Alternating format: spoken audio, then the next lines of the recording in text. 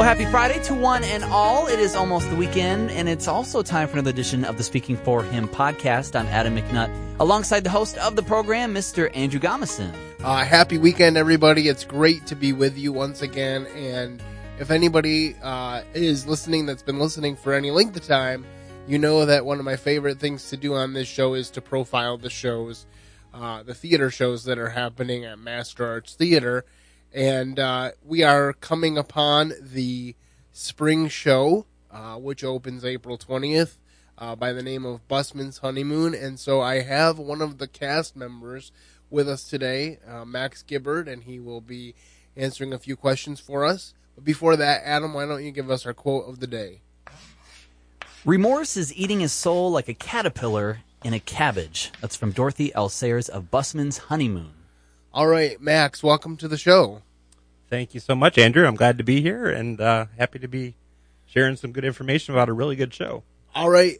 Well, on that note, why don't you give us kind of a summary of Busman's Honeymoon and kind of what to expect if we come to see it? So, Busman's Honeymoon takes place in the 1930s. It's actually, I'm afraid I don't know the specific number, but I think it's number 11 or 13 in the series of books that were written by Dorothy Sayers about a murder mystery, Sherlock Holmes-esque English guy named Peter Wimsey, Lord Peter Wimsey. And Peter Wimsey is a detective, and his now wife, Harriet, is the author of these books about the things that he detects.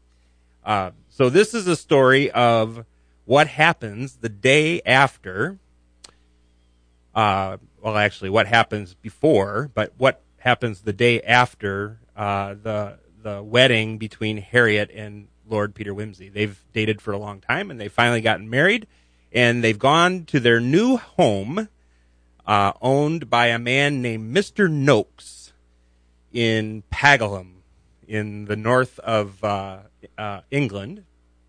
And they go to that new home, and they have their honeymoon there. They've just purchased the home. They have the honeymoon. But the surprise of the thing is that Mr. Noakes is nowhere to be found in the home. And so they find a way to get themselves into the place. They've got lots of problems with things that are going on. But basically they get into the place, and then later on, they find out that Mr. Noakes is actually dead, and that he's been murdered. And so the rest of the play is trying to figure out who done it, and trying to understand what happened, and also learning some things about Lord Peter Wimsey and his new wife, and the people in the town of Pagalham. Pagalham is what it looks like. Pagalham is the way it's pronounced.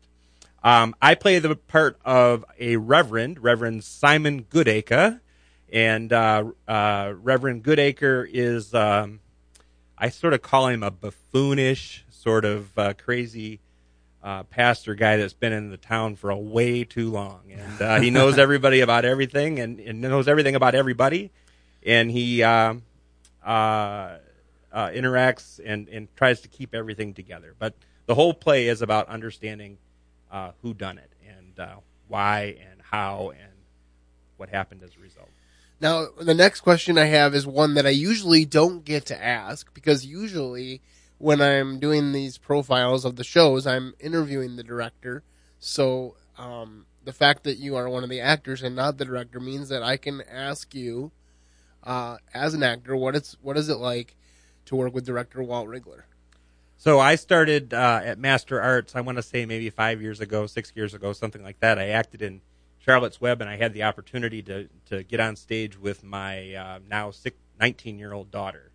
She was maybe 10 or 11 years old at the time. She and I acted together in Charlotte's Web, and it was directed by Walt Rigler. And so I got to know Walt. That was my intro to community theater in the West Michigan area. And as a result of that, I've sort of kept close to him because he helped me through that process in my first show at Master Arts. So I enjoy working with Walt. He's a very, I'll say, fussy kind of director. He really wants things in a particular way, and he demands and expects the best out of everybody. He's one that is also very accomplished as an actor himself. He's been in a number of shows at the Civic Theater, at Actors Theater, at Jewish Theater, at Heritage Theater.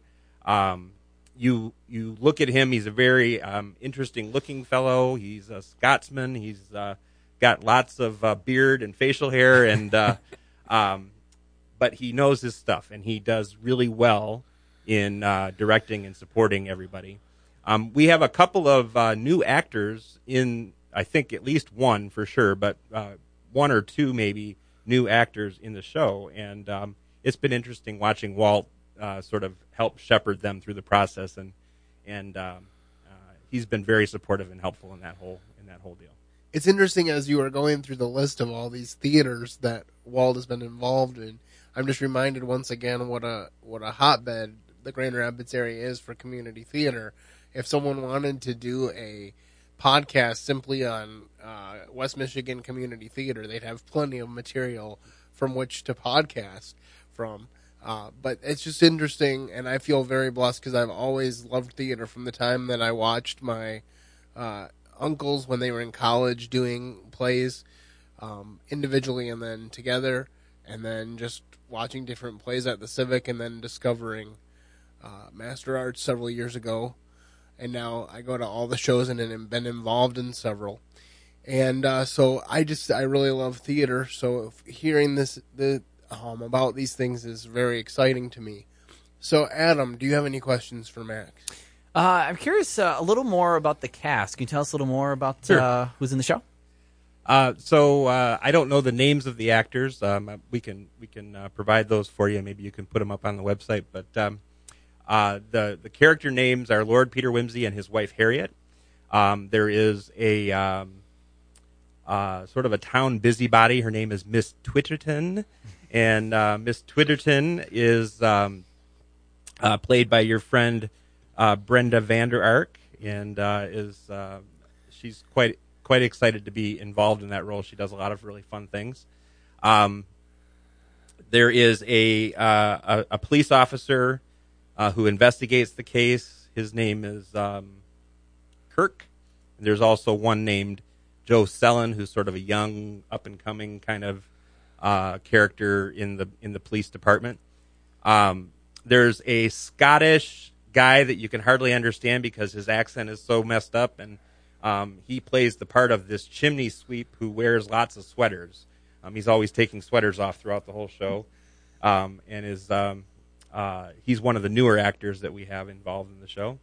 And then let's see. I'm missing somebody. It's okay. It's a loaded question. It's like you tell us about 30 people. I should have I had it prepared for you, but yeah,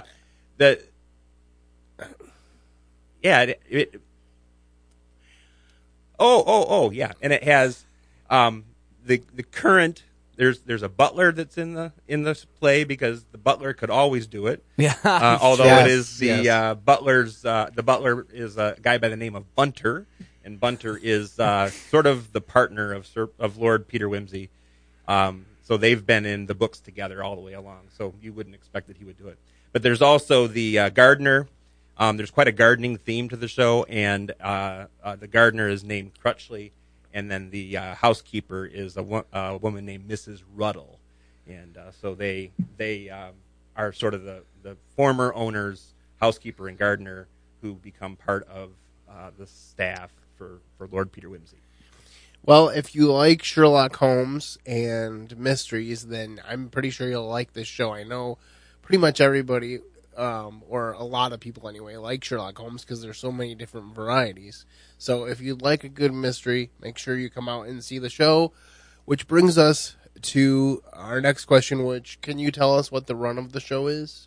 Yeah, so the show opens on Thursday, the 20th of April, and it runs for 4 weekends. So the last performance is on Saturday evening, the 13th of May. All right, so you want to get your tickets as quickly as possible. I say often when I do these shows that Master Arts is an intimate venue, so a sellout is around 100 tickets. And the good news for you is because of Good Friday coming up next week, this show is actually being posted about 2 weeks before the open rather than one, because we have a very special Good Friday episode coming up next week. So make sure that you get your tickets if you don't already have them. I think it's going to be a fun time. And I believe my family and I will be there on the 13th of May. And so we would love to say hi to you if you are out at the show. So I guess the final question is, I have two questions. First of all, can you tell us how to get tickets? Best bet is to go to masterarts.org and grab tickets that way. They have an online system now that you can do that. Or you can call the Master Arts office, and you're going to know the number, and I'm not. It's 616-455-1001, and you can call between 9 and 5. And they will be happy to take care of you. And then the final question before we let you go is, if you could tell us in 30 to 45 seconds, what's a major reason that we should want to come to this show? What would you say? Well, you're going to see a style of acting that we haven't done at Master Arts, to my knowledge, in quite some time. So it's a very traditional, very old 1930s-esque English play, and it's very much in that era.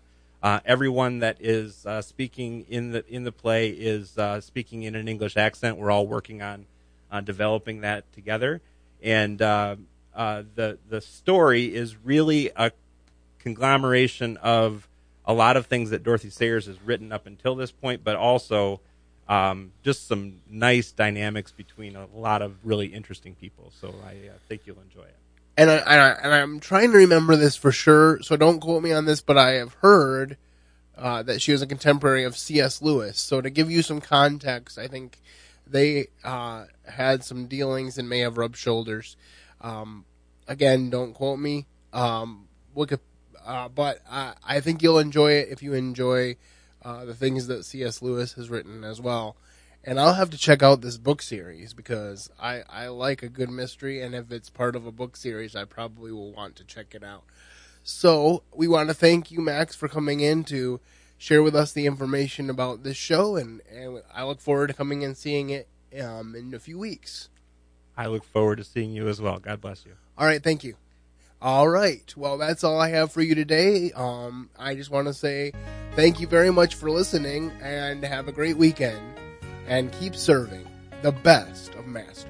Thank you for listening to today's episode. Your host has been Andrew Gomison, founder of Speaking for Him, alongside his co-host and executive producer, Adam McNutt. For more information on today's show and to leave us comments and voicemails, visit speakingforhim.blogspot.com. You can find Andrew's ministry at speakingforhim.com. That's speaking, 4, HIM. You can also interact with us at facebook.com/speakingforhim and on Twitter @SpeakingForHim. And when you look for us on iTunes and Stitcher, let us know what you think of the podcast by leaving a rating and review.